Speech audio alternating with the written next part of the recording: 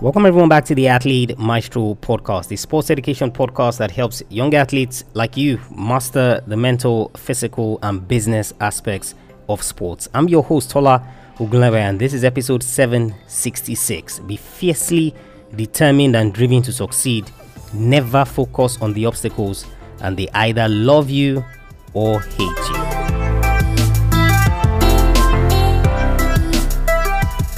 He's one of the greatest cricket players in history. Between 2004 and 2011, he was captain of the Australian cricket team and led them through a golden era. Today on the show, Aussie legend Ricky Ponting. When your uncle plays test cricket and represents your country, it wouldn't be difficult to take up an interest in the sports. That's exactly what happened to Ricky Ponting. His uncle played the game, so he loved the game. At the age of 11, he played for the Mulberry Under-13s team, and to show how good he was, in 8th grade, a bat manufacturer, Kookaburra, gave Ponting a sponsorship after he scored 4 centuries during a 5-day cricket competition. So just for those of you who don't really understand cricket, a century, right, is when you score 100 runs in cricket. So you can do that either by hitting the boundary for 4, hitting the boundary for 6, going over the boundary for 6, or of course as running. So he scored 4 centuries during a 5-day cricket competition. A bat manufacturer, when he was in 8th grade, said, "Hey, come, let's give you a sponsorship." From there, he moved to the under-16s and then the under-17s. Interestingly, Ponting also played Australian rules football until he was 14 years old. In Australia, you can play for the place where you were born. To just think of your state or the region where you were born, you can also play for them. For Ponting, he was born in Tasmania and became the youngest player to play for the team at the age of 17 and 337 days. It was only a matter of time before he would play for the main Australian team. In 1995, he was selected for the Australian ODI team, where he made his debut against South Africa. In just a year, he made the Australian team for the 1996 World Cup. He finished the World Cup with 229 runs. At the 1999 World Cup, he improved on his previous performance with 354 runs. And of course, Australia did win that cricket World Cup. From then on, his performances continued to improve until 2002, when he was named ODI captain. A year later, he led the team to the 2003 World Cup, where they came back victorious. In 2004, he was named Test captain and would begin what many called the golden era in Australian cricket. Between 2002 and 2011, they won the World Cup twice and the ICC Champions Trophy twice. That's, of course, not counting all the test victories that they scored against all these countries, including England in the Ashes. He is the most successful captain in international cricket history with 200 victories in 324 matches. Just imagine that, 200 victories in 324 matches. The only cricketer who has more international centuries than him is the great Sachin Tendulkar. He scored over 26,000 runs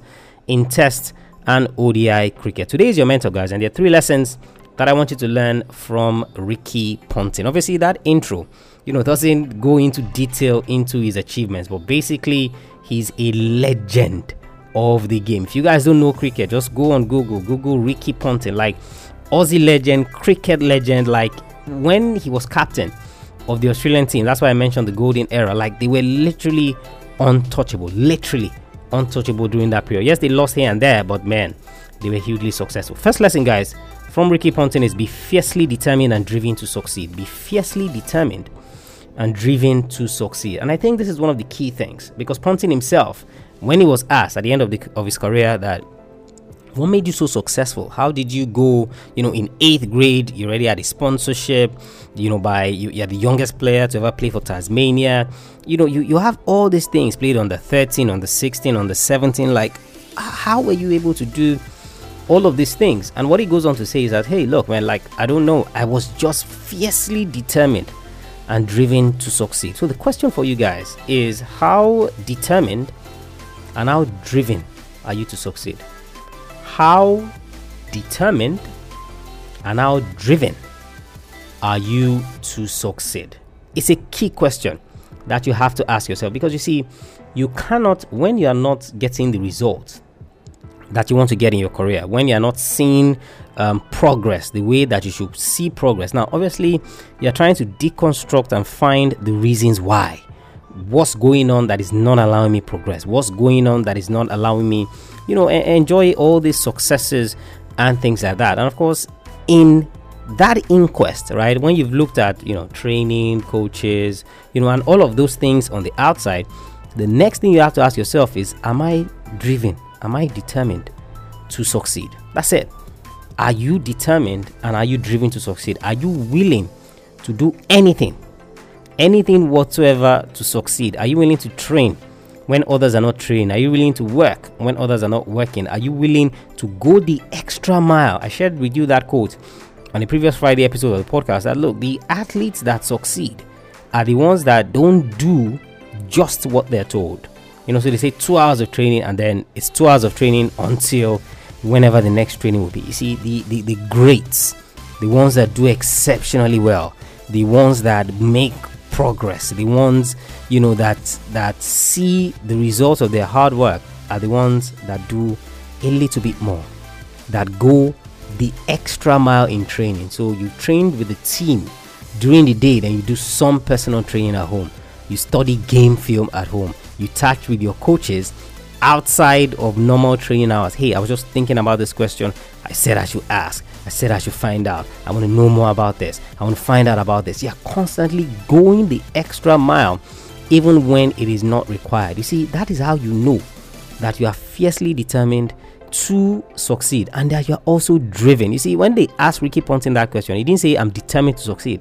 He said, I'm fiercely determined to succeed. And that's why every single time that he competed for Australia, right, it was always a battle. For him, it wasn't just going there to have fun, to faff around. No, this guy was there for business, right? And he was going to put in as much intensity as he needed to ensure that Australia came out victorious in that particular one. So you see, guys, you have to be fiercely determined and then driven to succeed. And the only person that can answer that question for you is you. The only person that can answer that question for you is you, in terms of how determined are you and how driven are you to succeed. That's the first lesson, guys, that I want you to learn from Ricky Ponting. Second lesson, guys, is never focus on the obstacles. Never focus on the obstacles. When they asked Ricky Ponting, they asked the journalist, right, that what made Ricky Ponting great? What made him stand out? What made him special and all those things? And of course, the guy says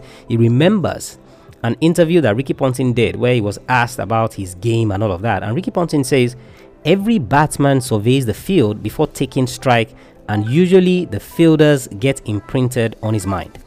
They can almost see every fielder in their mind's eye, but in my head, I don't see the fielders. I see the gaps. Now, let me explain quickly for those of you who don't understand cricket, right? So you have a bowler who bowls a ball to the batsman who bats the ball, and then you have fielders in the field who either catch the ball before it touches the ground or catch the ball as quickly as possible, return it to the wicket keeper, or they themselves try to stomp out the batters who are running. So just go to Google. I know because this is a podcast and it's audio, you can't really explain, but the point is that there are fielders in the field who are either catching the ball before it bounces, then that means that batter is out, or even if it bounces, they quickly catch the ball, throw it back to the wicket keeper so that they can stomp out the batter, right?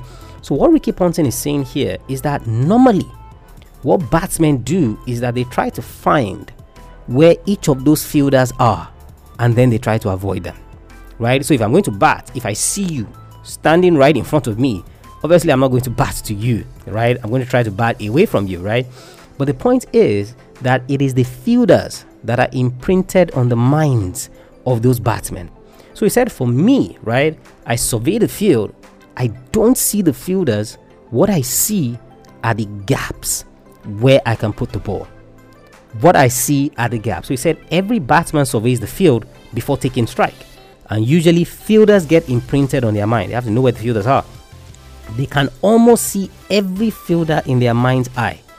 But in my head, I don't see the fielders, I only see gaps. What is this telling you guys? You see, we always have this tendency as athletes to focus on obstacles or to focus on the things that can go wrong and then try to avoid them. And that's why Robert Broad said, look, we are not kept from our goals by obstacles or by a clear path to a lesser goal. So I'm just trying to, create context for that argument. You see, what Ricky Ponting is saying here is that he doesn't bother about the obstacles. What is it that he's trying to do, right? He's trying to ensure that he gets as many runs as possible. So he either scores a 4, he scores a 6, or he gets as many runs as possible. So what he does is that he doesn't see the obstacles, which are the fielders. Because obviously, if the fielder catches the ball before it bounces, then he's out. If the fielder catches the ball even after it bounces and is able to quickly return it to the wicketkeeper or throw it himself from whatever distance and stomps the wicket, then he's also out. So what he's saying is that I don't focus on that obstacle. What I focus on are the gaps. The gaps where if I put the ball there, the fielders don't stand any chance of getting it. You see, what are the obstacles, guys, that you're constantly focusing on? What are the obstacles that you are seeing in your mind's eye? I share this example with Hicham El Guerrouj, who went to one of the Olympic Games as the favorite. This guy had literally not been beaten in 3 years leading up to the Olympics. He was favorite. Everyone expected him to win. It was his pace setter. What a pace setter in long distance running is, that's the guy that maintains the pace at the front of the race, that keeps everybody running. And of course, when he fades out, the contenders, the favorites for the thing itself, then take over and then start running. The guy that was supposed to be the pace setter for Hicham El Guerrouj was the one that won that race. And of course, when Hicham was asked, he said, all I was trying to do was I was trying not to lose.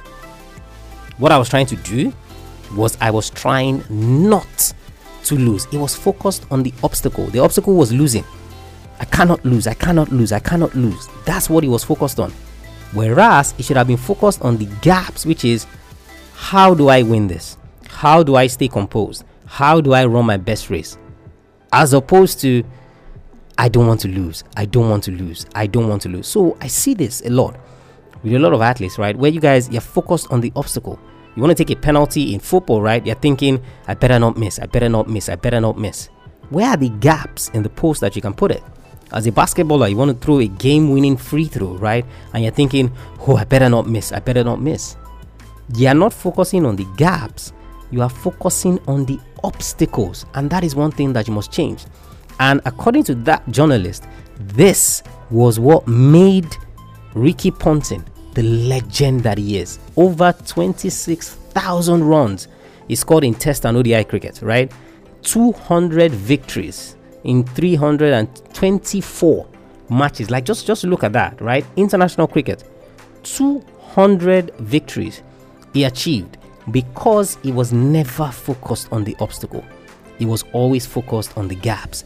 He was always focused on his advantages. He was always focused on the openings that he could use to penetrate his opponent and win. So if you guys have got into the habit, right, of always looking at the obstacles, what can go wrong, what's this? Now, I'm not saying you shouldn't plan. Planning is different from when you are looking at it in your mind's eye.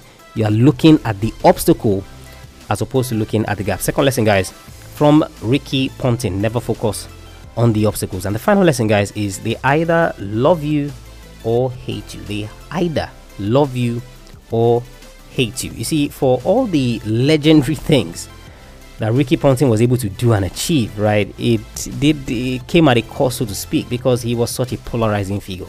Like all the good things that he did, it was either, right, the public, I'm not even talking about the Australian now, general cricket fans, it was either they loved him or they hated him. Why? Because the way that he approached the sport, just like I shared with the first lesson in terms of his fierce determination to succeed, that was exactly how he played the game. He strongly believed in his views. He wasn't going to pander to anyone. So maybe wanting them to like him or trying to appease them, so to speak. So it was whatever he wanted to do that he would do. There were certain times when the Australian cricket team would lose and you watch the interview of Ricky Ponting right after the game, and like you hear all sorts of funny things. He will talk about sportsmanship, how the other team were not sports-like. He will talk about how they were lucky to even win.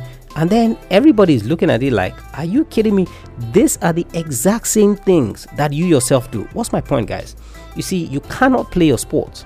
You cannot play your sport with the objective at the back of your mind that I want everybody to like me. With the objective that I want everybody to like me. For all the great things that Cristiano Ronaldo does in football, there are people that don't like him. For all the great things Lionel Messi does, there are people that don't like him. Tom Brady, he has Deflategate, he has Spygate, he has all those things, attached to his name, right? LeBron James, for example, same thing, 4-time NBA champion, done all the great things in basketball, but there are some people that are like, nah, that guy. They look for something, so to speak, for them. So you see, you cannot play your sport, or you cannot go into your sport thinking, I want them to like me. I'm trying to get them to like me. That is a recipe for disaster. That is like you inviting trouble and waiting for things to go wrong. That is like, it's such a situation where you would rather be liked than be respected. And for the athletes I coach, I always tell them this. I said, look, do you want to be liked or do you want to be respected? It doesn't matter if they hate you. Like we're talking about Ricky Ponting now. For all the people that hated Ricky Ponting, couldn't stand him, didn't like him, for all of that, when you look at his stats, when you look at what he did for the Australian cricket team, you have no option but to respect him. If there's anyone who looks at all his achievements, 2 World Cups, 2 ICC Champions trophies, many test victories, 200 victories over the course of his career, if there's anybody who looks at that and still says that, nah, not a good cricket player, obviously you know that person probably just hates him. But you see, for those that even hate him, when they look at that star, they should respect what he did. So they're either going to love you or hate you, guys. This idea that you want everybody to like you want everybody, to be on your side, to be on your team and all of that, it's not possible, guys. And that is how you create problem for yourself. You don't express yourself the way that you should when you're playing your sport, and of course it creates all sorts of problems, and then you don't achieve your goals. The people that will love you will love you, the people that will hate you will hate you. But what you want is that even for those that hate you, when they see you perform, when they see you do your thing, they have no choice but to respect you. Ricky Ponting, guys, Australian cricket legend, one of the best in the game. 3 lessons that I want you to learn from him. Be fiercely determined and driven to succeed. Never focus on the obstacles, and they either love you or hate you. They either love you or hate you. Head over to the website, guys, athletemaestro.com. Check out all the free and paid resources that we have for you there. All of it is geared to helping you break your mental and physical limitations in sports, whilst also learning that sports is a business and you have to approach it in certain circumstances that way. athletemaestro.com. If you haven't subscribed to the podcast or you haven't left us a rating and review, what are you waiting for? What your rating and review does is that it helps you, right? Know whenever any episode comes, it gets downloaded to your device of choice. And then, of course, when you leave a rating and review, you're telling other athletes that find the podcast that this is a worthwhile resource they can use to chase their goals in sports. athletemaestro.com/subscribe. athletemaestro.com/subscribe. And of course, if you have any questions, you want me to answer them here live on the show, where of course other people can benefit, and of course you yourself will benefit from other questions being asked by other people. Send me a mail Friday at athletemaestro.com. Friday at athletemaestro.com. I'll catch you guys on the next episode of the show. Remember, knowing is not enough, you must apply. Willing is not enough, you must do. I want you to go out there, learn all the lessons you can from Ricky Ponting. I want you to go out there and I want you to be a maestro today and every single day.